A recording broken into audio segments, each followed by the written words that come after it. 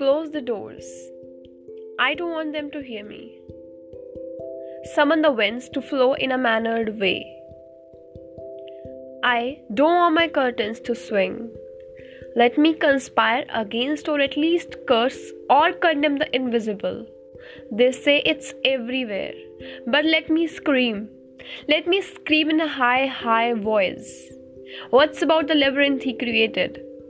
Is he using humans as a pawn? Or it's just a business for him to watch the subjects burn that he created? Oh Lord, it's just too much for me to understand.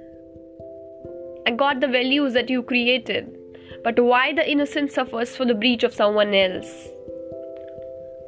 Why is it that you manage to sneak out from the whole scene with terms like karma and examination?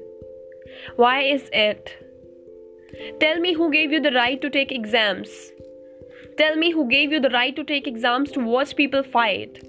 Tell me who gave you the right to create something and then just hide. Why is it that innocence suffers? Tell me, do you smile? Tell me, do you smile?